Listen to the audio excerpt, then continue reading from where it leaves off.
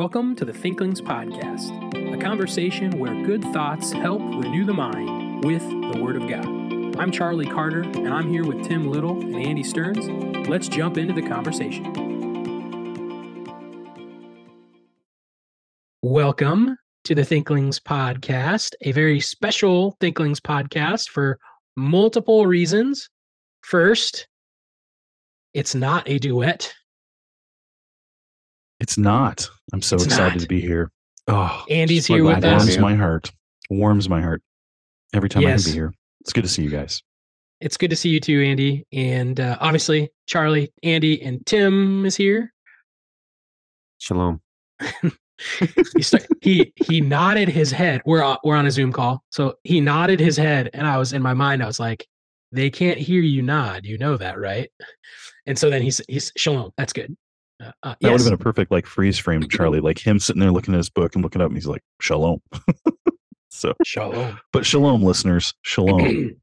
Yes, and so the second exciting thing about this episode is that it is our 150th episode of the Thinklings podcast. Woo! Rudy choo, Rudy choo choo, Rudy choo choo. I was pausing to see what type of reaction would come out from that. And we don't take multiple takes here, but I think if we tried that again, we could probably do an improvement. But yeah, so Andy, what was that? I'm just glad Andy's Andy's back. Yeah, Charlie, that was on purpose, actually. What was that from, Charlie? Rudy toot, Rudy toot toot toot, Rudy toot. Oh, what's that from, Charlie? Come on, it's from the silver trumpet. That's right, which I'm going to talk about here in a minute. Thinklings listener Taylor Muggy texted me. It's a beautiful text message a while back here. He said, "Hey, can I borrow the silver trumpet from you?" Absolutely, you can. Taylor, good idea. Yeah, I'm only halfway through, but I'll talk about that in a minute. Sure. But I thought that would be a very good appropriate sound effect, Charlie, because you told me there's sound effects. You told me, you're like, when you read that book, you're going to have to strategize these sound effects. Yep. So have you read it to your kids? We're halfway through, and it's weird, man. It starts off really weird, and then it gets really interesting. Mm-hmm. And then I don't think I want to say anything else, but off air, I'll tell you more things. There's some unexpected things. Well, when you get a children's book written in the youth of an anthroposophist, you likely have some unique details that get thrown in. And so anyway, I'll look forward to hearing more about that. And before we get to Thinklings business, we're going to do some 150th themed things. And so I have some questions for Tim and Andy. I know the answers to these questions because I looked them up. But so it's kind of like a 150th trivia of sorts. Ooh, boy. Here we go. Just a few questions. So, listener, just so you know, Charlie just throws this stuff at us. He doesn't tell us this is coming, and here we go. Have you ever walked into a room and you're talking to your friend or whatever, and then someone's like, "Hey, heads up," and you look, and someone threw you like a donut, and it hits you in the face, or like a bag of pens because you're in class and just hits you right in the face. Like that's me and Tim right now. There's like a donut or a bag of so whatever, a book flying our way. Ben Hartwig. It's like a half-filled Nalgene bottle hitting my nose when we're anyway. So I'm not okay. That's a story for another time. As the listeners can tell, Tim and Andy are quite excited about these trivia questions. So question number 1: what day was our first episode? What day? So I would need a month, number, and year.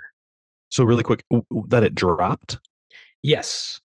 Oh, not when we recorded it, but when it was published on podcasting platforms. August 2020. Yeah, I was gonna say it would be August of 2020, and I want to say it's August 14th. Okay, so you're going August 14th, 2020. Yep. Tim, give me a day.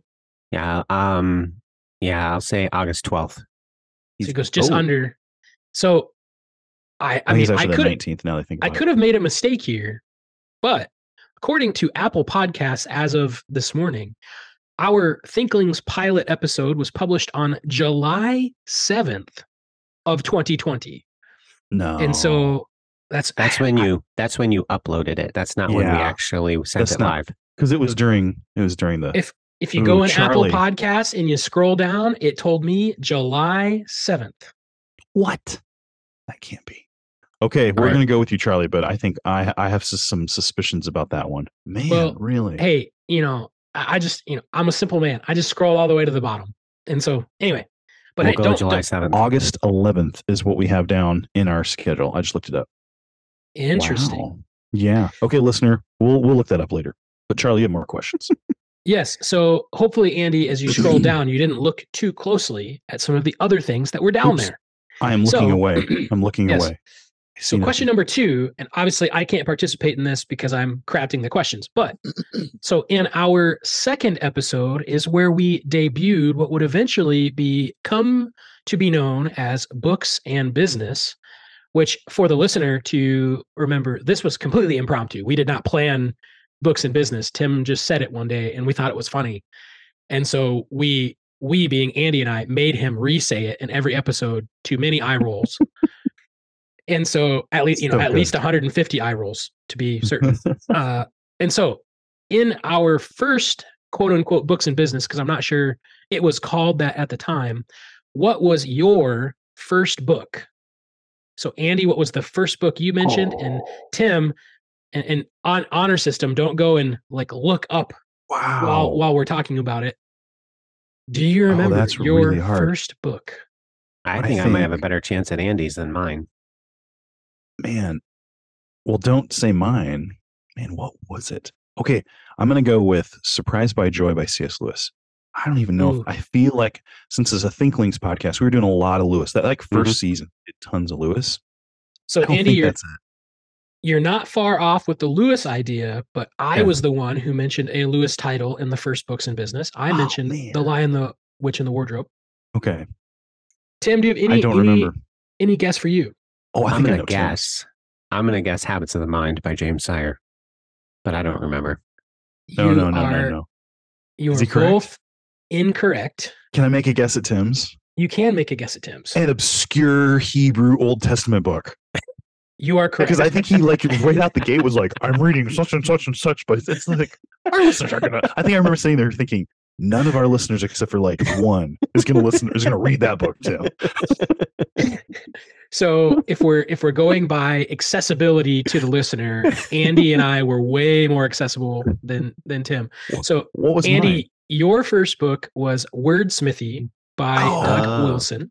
I'm really glad I let off with that. That's such a good book. And Tim, it was like the Tree of Eden or the Garden of Eden tree or something. I thought. Oh, you're spot. It's the Tree of Life by Roland Murphy. Roland Murphy, which what Andy with the point, the obscure Old Testament book, but ooh, that was exciting.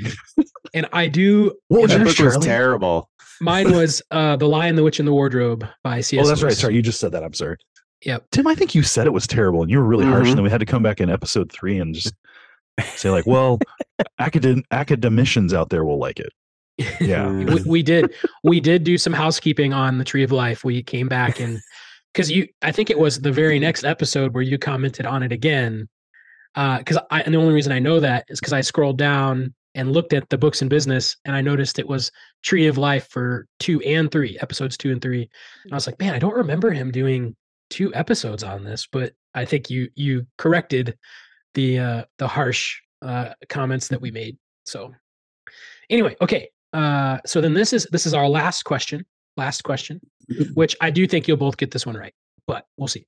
So who was the first Thinklings guest? See, the hard thing is that we recorded those out of the order that we posted them. Yes. So and this is by Apple's posting. Who is our first, to our listener, who was our first Thinklings guest? Was it Jeff Newman, Dr. Jeff Newman? I think it's Doug Brown. I think it's Doug. I think we recorded Jeff first, but I think we dropped Doug's first, but maybe I'm wrong. Okay, so if this was actually a competition, I would probably give Andy the point. But Andy, you're kind of correct, but you're backwards. So by the posting of the episodes in Apple, Dr. Newman was, so it's kind of a trick question. Dr. Newman was the first posted guest. Okay. All right. we did record the Doug Brown before we recorded with Dr. Newman. We flipped them. And So the question, Tim gets the question right, but I had some trivia part of it. Yeah, you had the nuance to it. And so, yeah. Close, but no hand grenade. Close. So there's just a couple of questions there. It is kind of wild if you scroll back through there and look at the things that we've talked about. And I definitely think I was more excited about crafting the podcast episode titles. Oh, yeah. Charlie, your titles were so back good in the day. And yeah. they've gotten less and less crafty over the years. Every now and then there's a good pun thrown in there, but back then it was pretty much, it had to be a good pun to be an episode title. And anyway, is there such a thing as a good pun? Tim, the dagger pierces my heart. Oh, my soul, Tim. Come on. You can do it if you want. Anyway, so that made me eye roll, Tim. So I have two more kind of reflective questions before we get into our business here. So, and I'll ask both questions and you can answer them in whatever order you'd like. So question number 1 is, what verse would you pick that reminds you of what we're doing on the podcast? So like if you had to pick a Thinklings verse, what would you pick? And then number 2, what have you learned through 150 podcast episodes? So that could be about yourself, about podcasting, about reading and the life of the mind. But so what verse would you pick and what have you learned? Anyone want to jump in and kick us off there? Yeah, I can start with the verse. One of my favorite verses in the Bible is 1 Timothy 4:15. And it says to take pains with these things, to be absorbed in them, so that your progress will be evident to all. And then it goes on to say, pay close attention to yourself and to your teaching, preserve these things. For as you do this, you will ensure salvation both for you and for those who hear. That's just in a advice section that Paul gives to Timothy. But what I really like about that, and why I think this is good, is we really want to try to think on this podcast. We want to push ourselves to think. That's actually how our original group started. It's just we were pushing each other. And I will say that there has been some pain in this podcast. It's been effort, and it's been effort of the mind. But I think that kind of mental effort is good. I don't think we're like the deepest thing in the world. I'm not saying that. But to think deeply and to think consistently and to take the effort to think that painfully ends up being a good thing. And I don't know that everyone sees the progress yet, but I have benefited from pushing and thinking and reading. I think I've read more books since we started this podcast than I had before. And I remember wanting to be a reader and really wanting to push myself and always trying, well, start a podcast about reading. That'll do it. So anyway, I would say that's the one that makes me think of our podcast. It's 1 Timothy 4:15, to take pains with these things, to be absorbed in them. In Ecclesiastes 4, I don't know if Charlie was going to go here, but this is like one of my classic texts. Tim was like rushing to get there first. I have another one. Did you have Ecclesiastes 4? Because I have another one. No. So I thought, Tim, if you were going to go to Ecclesiastes, you would go to the end. The making of many books, there is no end. At the end of Ecclesiastes. I thought there might be a chance that you'd go there, but I don't know where you're going to go in chapter 4, but I'll put my guess on the strand of friends. That's where I'm going to put my money. The Taylor Swift verse. Taylor Swift? Who's Taylor Swift? A witch, I think. All right, Ecclesiastes 4:7. Then I returned and I saw vanity under the sun. There is one alone without companion. He has neither son nor brother, yet there is no end to all his labors, nor is his eye satisfied with riches. But he never asks, for whom did I toil and deprive myself of good? This also is vanity and a grave misfortune. 2 are better than 1, because they have a good reward for their labor. For if they fall, one will lift up his companion. But woe to him who is alone when he falls, for he has no one to help him up. Again, if 2 lie down together, they will keep warm. But how can one be warm alone? Though one may be overpowered by another, 2 can withstand him, and a threefold cord is not quickly broken. there is strength in numbers. And that's one of our what the focal points of our podcast is. You need Christian community. So be friends, have friends. We had a whole podcast going through the four loves. The best chapter of the four loves was the friendship chapter of Lewis. They encapsulated this as Inklings, and we're trying to perpetuate that idea, and it's a biblical idea. So when you mentioned a verse, boom, my mind went immediately to Ecclesiastes 4, and Christian community is the way of wisdom. The verse that I have here is in Philippians chapter 4. And I think it was last week's episode, or maybe it's a couple weeks back now, where I had asked Tim, is it a waste of my time to read, like all of Tolkien's collected works of Middle Earth, or just all this random fiction that really maybe isn't going to go anywhere, like, is it worth my time? And I think that question could also be asked of podcasts. Like, is it worth your time to listen, to maybe even not our podcast, but like any podcast? Like, is it worth your time? And some people like to make this like argument of degree where, well, is that the best use of your time? And I sometimes think that's pretty silly because nobody lives life practically that way. Nobody in every moment says, what's the best use of my time? And then does that thing. In fact, there'd be very few people that optimize their lives that way, spiritually, physically, whatever. And so, in defense of listening to podcasts, especially podcasts like this one, Philippians 4:8, finally, brothers, whatever is true, whatever is honorable, whatever is just, whatever is pure, whatever is lovely, whatever is commendable, if there is any excellence, if there is anything worthy of praise, think about these things. What you have learned and received and heard and seen in me, practice these things, and the God of peace will be with you. And so my mind went to that verse right away because I think that's what we're doing, where we're trying to spend intentional time thinking on true, honorable, just, pure, lovely, commendable. I think a word that we could insert there is good things. We're trying to think and meditate on good things. And it's kind of silly that we rate books on this goodness scale, but we're trying to decide, like, how good is this book? How worthy of my time is this book? So if we give something like a 1, or we throw it on the shack stack, like we're trying to help each other, help the listener. Like, it's not worth your time. There's good things you could pursue, better things you could pursue, as far as books go. And so that made me think of our podcast, that verse of, I feel like that's what we're trying to do together, is to reflect and meditate on what is true, what is good, to help us pursue Christ's righteousness in the best way we can.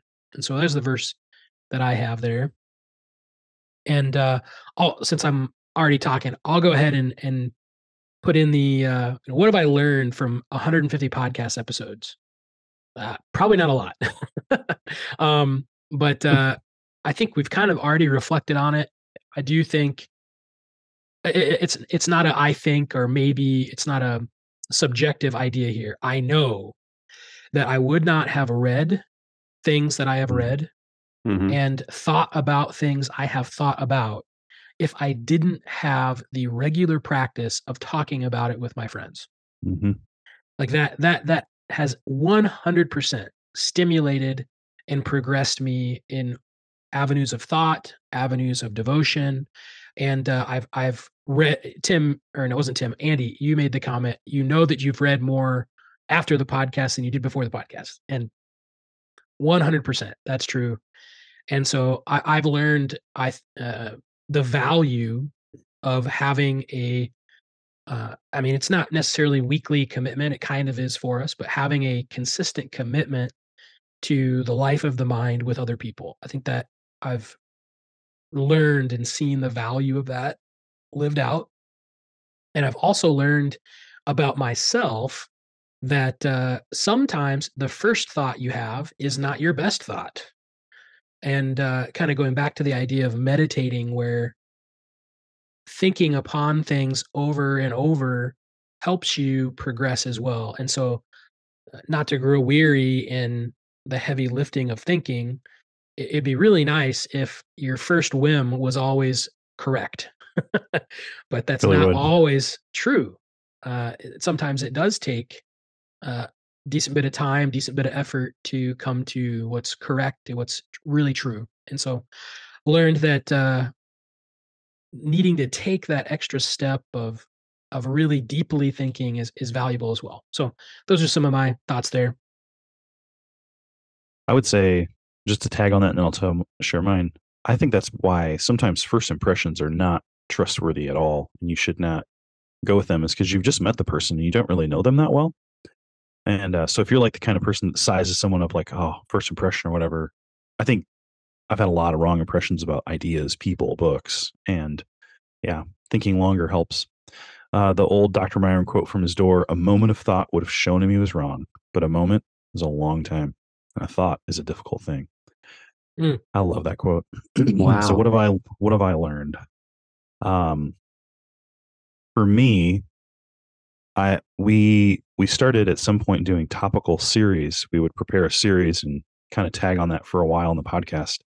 And I think I'll always remember the contentment series because I read a bunch of books one summer on it and then prepped it, and it was really helpful in my own soul. Then ended up speaking on it a couple of places. And the hour, see, it wasn't a work requirement. It wasn't even for church. This is just a personal study. The benefit of reading just 2 or 3 books on one topic that relates to Christian living was really helpful. And I've forgotten a lot of those, and I have to go back and remind myself of them. But even like we're walking this journey of cancer right now in my family, and I went back and listened to, this is not trying to be arrogant here, but I listened to all my stuff on contentment, and it was still convicting. It was really annoying. You know, here I am walking this hard path, and God's still using it to convict my soul.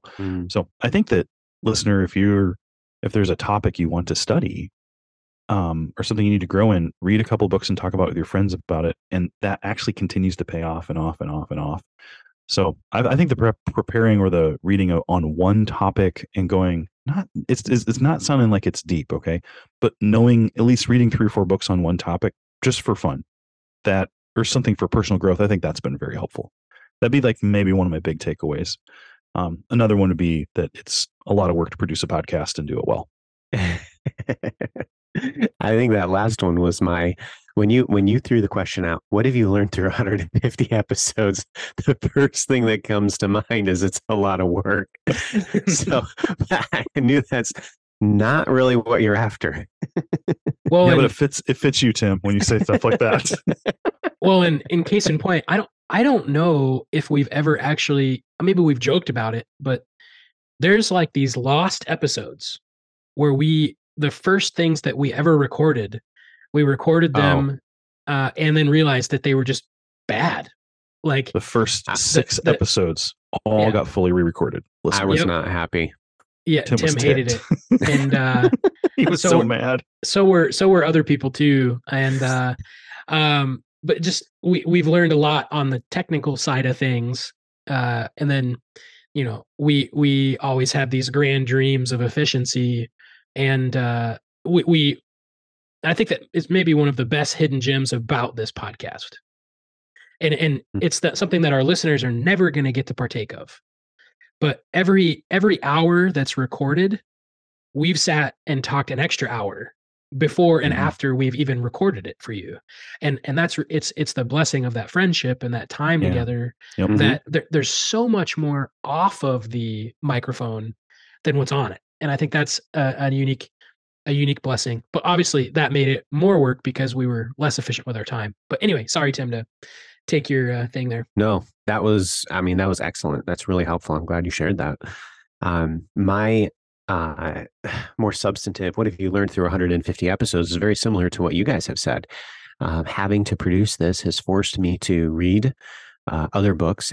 It's forced me to study some text. It's forced me to prepare different material in different ways. And so that's fed my soul. has been helpful for me. I think some of the most difficult episodes are when we have some guest on that's going to talk about some book, because then I have to actually read their book, or at least portions of it. And that's an added thing. Oh, Tim. Oh, Tim. That warmed my heart right there. It just warmed it. My coffee cup's empty, but my heart is warm. And so anyway, what have you learned through 150 episodes? Listening to you guys and what God's even been teaching you, what you've read, which is often not something I would have ever read. I mean, the death of Ivan Illich, or whatever the world that book was. Oh, yeah. I mean, I don't know if I ever would have touched that book. And then, Charlie, the Book of Three. I mean, all of the jokes that we had about the Book of Three, but I'll probably read that one at some point. And it was recommended by you, and I've learned it's actually a pretty good book, and we'll get into it at some point. But so I've learned a lot, and I really appreciated this journey, and excited for episode 151 and wherever else the Lord leads us on this journey. Can I say one more thing I've learned? Mm-hmm. And then I think just tying it all together here. So I understand the fear of the Lord better, even after teaching the Proverbs class that I taught 2 or 3 times before this podcast, because of your Fear of the Lord series, Tim. Mm-hmm. And then Charlie, your discipleship series, like what's God doing inside of me? Like I knew that stuff, I did, but like you pulling it together and having us talk about it was very helpful. So I would say, again, listener, like other people walking with the Lord and you talking to them what they're learning, I think God uses that, and that he definitely used that in my life through this podcast. So just want to add that, because I was thinking that right there. I'm like, I've learned from both of you in the devotionals side of things and stuff that I wouldn't probably have caught on, but it has been very helpful. So listeners, get a group started. Amen. Yeah. And, to give you some credit too, Andy, I think apologetics and worldview is not an area of expertise for me. And I've definitely benefited from your study in that area and your discussions of a lot of material on our podcast. So that's been really helpful. And then, I feel like I've heard enough about Song of Solomon that I can teach what Tim teaches. And which is funny, because when people have asked me about certain things, I've recommended like, hey, you should go buy this book from Tim. But here's what's in it. And so I've benefited from both of your guys' expertise as well. So thank you for that. And right on cue with that, we do have some Thinklings business to tend to. Books and business. There it is for the 150th. Well, maybe not exactly 150, but we'll round up. For the 150th time, let's talk about some books. All right. Well, I'll start us off, and I'm going to gratuitously talk about 2 books, but both very brief. So I'll just give a quick update on The Silver Trumpet. So we are halfway through that book, a little over halfway through. And I will just say that it's weird, but it's good.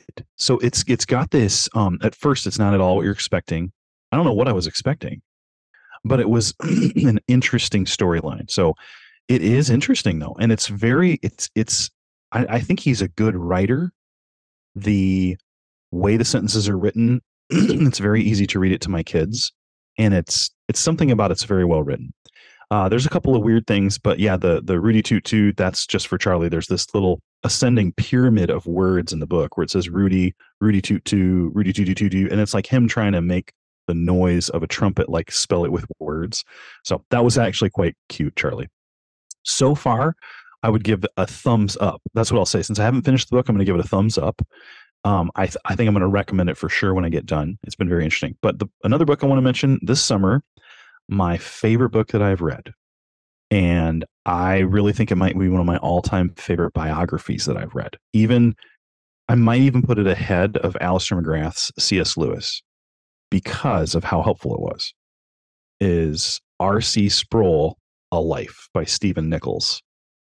I loved this book. I think I was not expecting to love it this much. I think I was expecting there to be heavy Presbyterianism and covenant theology. And that's in there, of course, because he was Presbyterian and covenant. And I'll talk about this in a future time more in depth, but I loved the emphasis on the mind as a Christian. He was a life of the mind guy. I never knew this about Sproul. And so since then, I've read another book, and I'm on the middle of a third book by Sproul. So I'm on this like Sproul kick.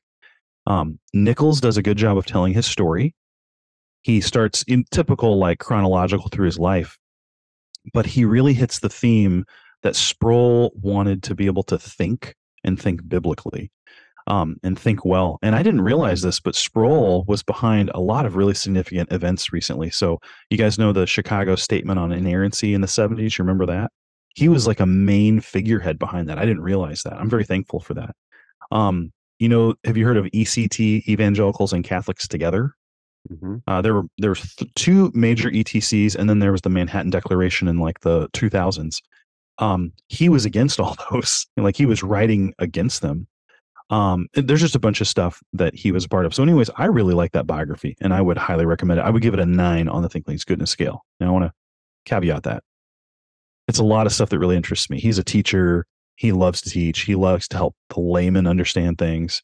So, anyways, listeners, I really like that book. That's probably my favorite book I read this summer. That sounds good. And to get a 9, that's high praise. I was shocked to give it that myself, but I like biographies, but I really enjoyed this. I don't know that every listener is going to think it's a 9 because he talks about things I love and things that I want. I felt like he was a kindred spirit who I'd never met before, which makes me nervous that I have an inner Presbyterian.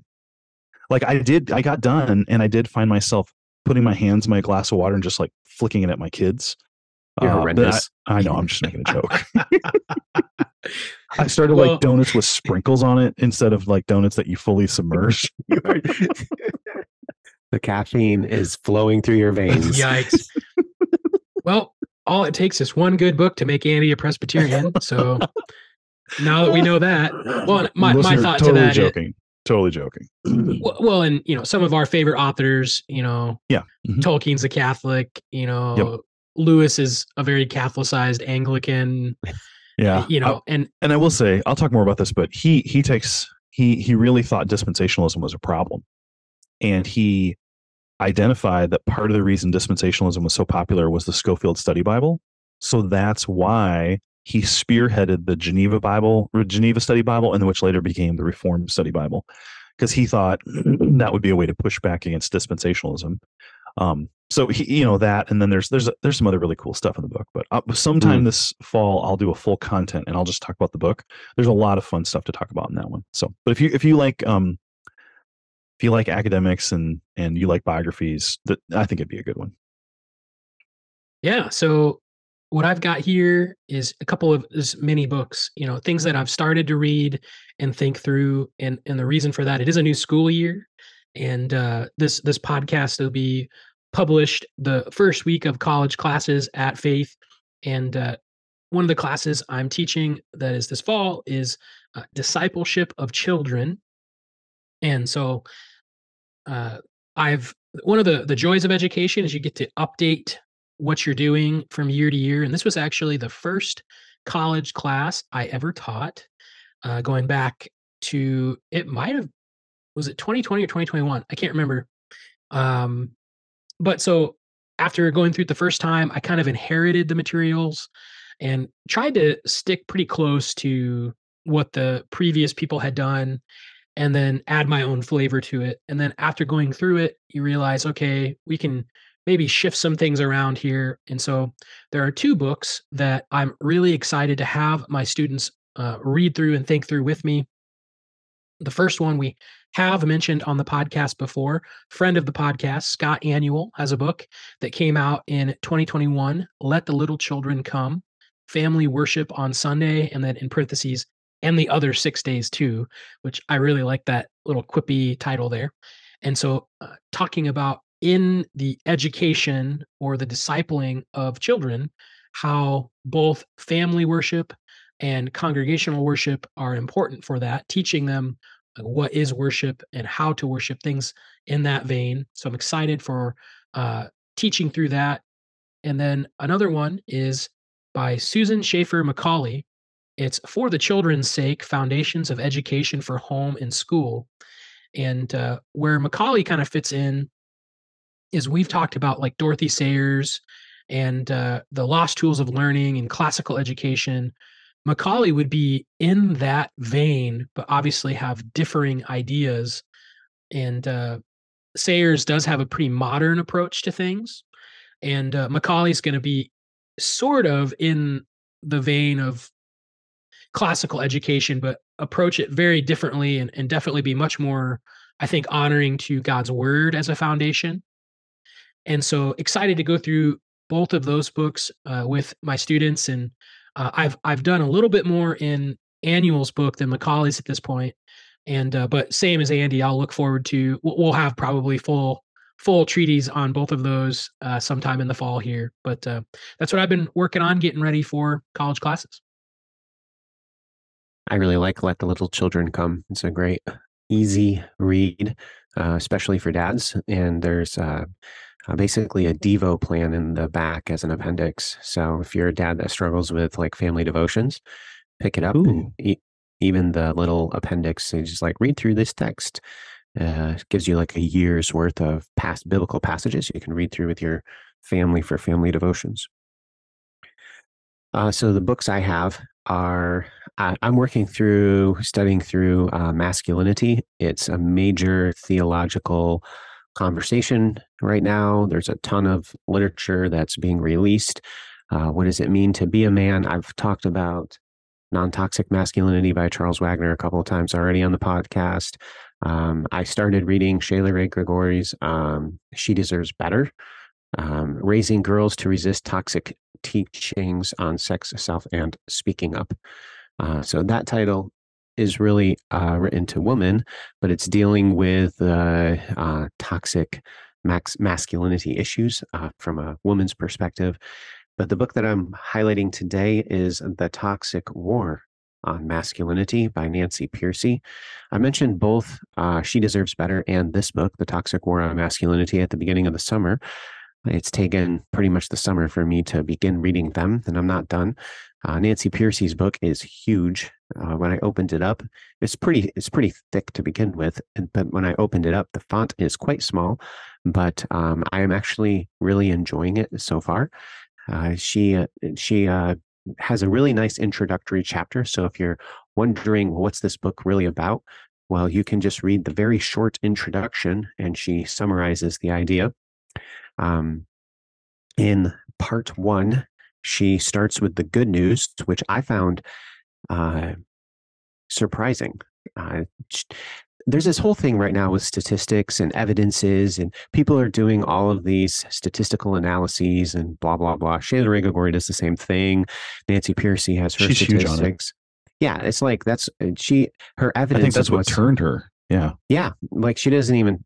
So in Shayla Ray Gregory's book, she talks about how people say the Bible says blah, blah, blah. She's basically denied the sufficiency of the scriptures, saying the Bible doesn't talk about this topic. So let's look at the evidences. And then she uses her statistics and her evidences to advise people on a path forward, which I'm like, do you realize the theological problems in your method here, friend? But it's the same as integrationism in a biblical counsel or in a counseling field. You're looking at secular data, and then you're saying let's come to the conclusion from that, and you're cutting yourself off from how Scripture answers those questions. Sorry. And I appreciate that. That's really helpful. And with Nancy Pearcey, what she's doing is actually presenting different data. So you have a conflict in the data. What? So isn't that amazing? Maybe we should just go to the Bible and see what the Bible has to say about these things. We could handle data stuff. And there's numbers in the Bible too. We should study the book of Numbers. You're horrendous. Is that what you were doing? No, Tim, you made that pun all on your own. All right. Part 1 starts with the good news. I'm reading the page 14 of the book, which is like page 2 of actual text. Many people assume that most theologically conservative men are patriarchal and domineering, but sociological studies have refuted that negative stereotype, which surprised me because I've heard that stereotype repeatedly as well. Compared to secular men, devout Christian men or devout Christian family men who attend church regularly are more loving husbands and more engaged fathers. They have the lowest rates of divorce, and astonishingly, they have the lowest rate of domestic violence of any major group in America. Have you heard that anywhere? No, I've heard just the opposite. In fact, Exactly. usually the patriarchy is tied to Christianity to make it the whipping boy so that you can become egalitarian and feminist. Precisely. Right. I'm reading her book again. This research is largely unknown, and even Christians are surprised to learn about it. I was. Continuing to read, the evidence shows that Christianity has the power to overcome toxic behavior in men and reconcile the sexes. Exactly, it does. An unexpected finding that has stood up to rigorous empirical testing. We should be bold about bringing it into the public square. So is what Nancy Pearcey has done is she's made a distinction between two groups of quote unquote Christian men. In her statistics and evidences, again, I love statistics when they support what I'm already trying to say. I know that's horrendous. Okay, that's great. But I'm not a big statistics fan, but anyway, whatever. What she's done is she's made a distinction between two categories of quote unquote Christian men. So I'm going to skip down a few paragraphs. What happens when Christian men absorb the secular script for masculinity? Part 3 looks at what sociology has uncovered about men who identify as Christian, but whose views of manhood are derived from the surrounding secular culture. Okay, do you see? She's got the Christian family faithful man as one category. Then she's created a second category of men who say they are Christian, but they really aren't. I mean, she doesn't use that term. Here's what she says. Most of these men are nominal Christians, which means they are not particularly devout and attend church rarely, if at all. They are prone to pick up terms like headship and submission, but interpret them through a secular lens of power and control. Surprisingly, research has found that nominal Christian men have the highest rates of divorce and domestic violence, even higher than secular men. Okay. So do you see what these statistics and evidence is that everybody is touting? They combine these two groups. And because both identify as quote unquote Christian, it creates this category that Christian men are promoters of domestic violence and what was the other term that she used? Anyway, just the unbiblical idea of masculinity. Highest rates of divorce and domestic violence. That's what she said. So she's, in her statistical analysis, created some kind of way to distinguish between these two groups of men. I have no idea. I haven't looked at the research. I'm just like, well, that's interesting. I find that fascinating. Then in the first chapter, I'm not going to give you I'm just hitting on a couple of points here at the beginning of her book. She makes a distinction between the good man and the real man. And I had never heard this before, so I found it fascinating. That's one of the things I like about a good book, when it's actually, even if I disagree with it, if it's like telling me something that I hadn't heard before, then she calls it the software or the virus. And she states being a good man. What does that mean? What does it mean to be a good man? And Michael Kimmel, a sociologist, highlights the contrast between a good man and a real man. If someone delivers a eulogy, I'm reading her book on page 19. If someone delivers a eulogy and says he was a good man, what does that mean? The cadets had no trouble answering. Honor, duty, integrity, sacrifice, do the right thing, stand up for the little guy, be a provider, be a protector, be responsible, be generous, and give to others. That's the good man. Where did you learn that? Kimmel asked. The cadets answered, it's everywhere. It's our culture. It's the Judeo-Christian heritage. It's the air we breathe. Men seem to be innately aware of the software that God has coded into the male character. Kimmel then asked a follow-up question. What does it mean if I tell you, man the F up, be a real man? And I was like, okay. The cadets shouted, oh no, that's completely different, which was interesting to me. Yeah, because when I say, I mean, I'm not going to use the swear word, but sure, man up. I'm saying, I don't know if I use that specific terminology with my kids, but the idea when I think of that terminology is be strong, push through the pain. Okay. Like there's some kind of I don't use the word man up at all, but the idea is, be strong and courageous, don't be afraid, that kind of a message. But that's not the idea in the secular world. The cadets shouted, oh no, that's completely different. To be a real man means to be tough, strong, never show weakness. And I was like, okay, but they continue. Win at all costs, suck it up, play through pain, be competitive, get rich, get laid. And so I was like, okay. So that was kind of helpful for me, this distinction between these two groups, these two ideas of masculinity that these secular cadets have identified, the good man and what they call the real man. I wouldn't have made a distinction between those two things. I would have put the good man and the real man together. But there's evidently this distinction. She does know it's not that every trait listed as the real man is necessarily bad. In a crisis, for example, we need men and women who can stand tough and not collapse in tears. And so she goes on and talks about how there are characteristics of the real man that are part of the good man. But within our secular culture, the real man is basically a perversion. A virus is the term she uses of God's design. So that kind of helped me. It was something that I learned, and she's basically making a distinction between the software and the virus. She makes some other statements. I've really found the book helpful as far as like even the secular conversation concerning everything when it comes to masculinity. It's pretty bad out there. It's hard to be a man.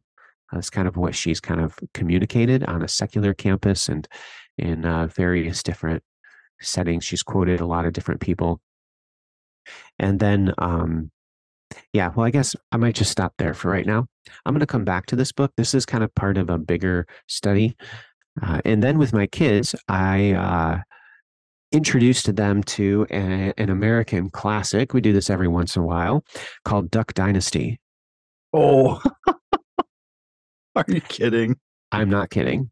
And so we watched a few episodes of Duck Dynasty, and I found it interesting watching that show in light of Piercy's distinction between the good man and the real man. Because what Duck Dynasty often portrays is not the good man, but the real man. Okay. Now, wow. I mean, they're not, right. they've kind of Christianized it or whatever. Okay. But it was very much similar to the secular virus as opposed to, so, I mean, Phil Robertson, he jokes around about cooking's a woman's job and blah, blah, blah, blah, blah. I like baking. I like cooking. Serving, fun. Helping the family. Yeah. What's the name of that book again, Tim? Will you repeat the title? The Toxic War on Masculinity by Nancy Piercy.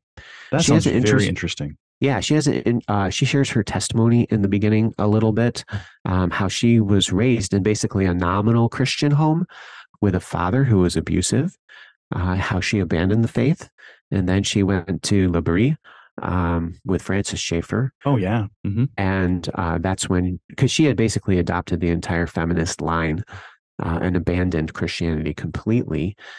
Then she learned, that's not real Christianity at L'Abri. And she reconverted, I think that's the word that she used, reconverted back to Christianity. And she's written several books, which I have liked several of her books. Saving Leonardo, Total Truth are two of the bigger titles that I've enjoyed. I haven't actually read Total Truth, but that's I think one of her main titles. And then this one, Toxic War on Masculinity, I really want to work through it. I am a little disappointed because I was hoping for more exegesis and more Bible. That's not where she's going with it. It's statistics. It's like sociology. It's a bunch of that kind of stuff. It's got endnotes, which are a pain in the rear, especially since this is really an academic title. So it's really annoying, but whatever. It's The life. worst. Yep. The worst. So Yes, that's what I've got for now. we all agree that endnotes are the worst. And not on that note, but on the ending note, why don't we have a final thought from God's word, or a meditation from God's word? I can't remember exactly how I'm supposed to say that, but I think we're using the term meditation these days, but yes, I like either that. way. A final meditation on God's word. So, listener, so I've been, reading the Bible here and there and digging in, and I was encouraged by what I'm about to share. And I think it's very appropriate. Now, not all of our listeners are college students. We have a lot of others. So there's going to be some applications to the fact that this is the beginning of a new school year on many college campuses and high schools and whatnot. My kids just started their CC last week. But I believe this will apply to anything that you might be going through. And you'll see as we walk through the passage. So we're going to be in Psalm 127. This is one of the Psalms of Ascent. And it's written by Solomon. And so I'll just go ahead and read it. Unless the Lord builds the house, those who build it labor in vain. Unless the Lord watches over the city, the watchman stays awake in vain. It is vain that you rise up early and go late to rest, eating the bread of anxious toil. For he gives to his beloved sleep. Behold, children are a heritage from the Lord, the fruit of the womb a reward. Like arrows in the hand of a warrior are children of one's youth. Blessed is the man who fills his quiver with them. He shall not be put to shame when he speaks with his enemies in the gate. I primarily want to talk about the first 2 verses, but I wanted to read all of them because it's only 5 verses, so it's not a lot to get the whole context. But here, Solomon's talking about the things that you're anxious about, and how at the end of the day, you need to toil, but at the end of the day, it's in the Lord's hands. So he starts off by saying, unless the Lord builds the house, those who build it labor in vain. And then unless the Lord watches over the city, the watchman stays awake in vain. So you got to think about both of those jobs are hard. Okay. It's not easy to build. To be a builder, to be in construction is to do manual labor. And that takes a lot of effort. And I've not done a lot of that. My trade is more the intellectual thing, but I've done projects at home. And it's the worst when you put a ton of effort into something and then you realize you measured something wrong. And now you've got to take a bunch of it apart. Actually, the thing I think of is Legos. My son was halfway through building a A-wing starship, and this one was not lining up, these 2 Lego pieces. And we realized that he had missed putting the bricks together by 1 row about 25 steps before. So you had to tear the whole Lego thing apart and start over. I mean, that's like a kid thing. But in your life, there's probably things that you have worked very hard at and you're very nervous. You're anxious. Like, what if I do the wrong thing and I have to redo this? What if I put all this effort into this thing in my life and it doesn't pay off? And then the second thing he mentions is a guard or a watchman. Part of the difficulty of guard duty is staying awake if you have guard duty during the night. It's just hard. We want to sleep then. And so it's much easier to fall asleep. If you've read The Hobbit, Bomber, the fact that he wants to fall asleep is why Bilbo is able to go off and save the day. And that can be hard. Now, what he says next in verse 2 is, it's vain that you rise up early and go late to rest, eating the bread of anxious toil. And then there's a colon right there. I don't think that means that toil is wrong. In fact, another verse that I'll talk about this season says that it's good to toil. It's really good to work to the point of exhaustion. That's a biblical thing. That's not unbiblical. It's good to rest. When you don't sleep and you work, and you never sleep, you're essentially saying, I'm omnipotent. I don't need rest. But only God is omnipotent. He's designed us to need rest. So Solomon's not saying that those things are bad. But what he is saying is that you can stay up late and you can work yourself to the bone. But unless God is doing the thing that you're doing, you're laboring in vain. It's a waste. And vain, think of the word vain for Solomon. That's one of his key words in the book of Ecclesiastes. Then it says, for he gives to his beloved sleep. So, listener, I just want you to think today, guys, this is open to you if you want to add anything. What are some things that we are anxious about in life? What are some things that you're anxious about? So I had a couple of thoughts written down that I can't find at the moment, so I'll just go from memory. But think about it if you're a salesman, okay? And you've got sales quotas to meet. And so this quarter you're behind on your sales, and so man, you are working hard, you are killing yourself, you're knocking on doors. You could restate that verse. Unless the Lord builds the quarterly sales, the salesman knocks on the door or calls the customer in vain. That doesn't mean you don't work hard, but you have to trust the Lord ultimately. Let's switch it up for a college student. You're going to have if you're just starting school in any form, you're going to have all kinds of assignments. Maybe you're concerned about friend groups. Maybe you're concerned about how you're going to pay. Well, let's switch it around. Unless the Lord pays for the semester, the college student labors in vain. It's not that you shouldn't work. We know all through the Bible you should work.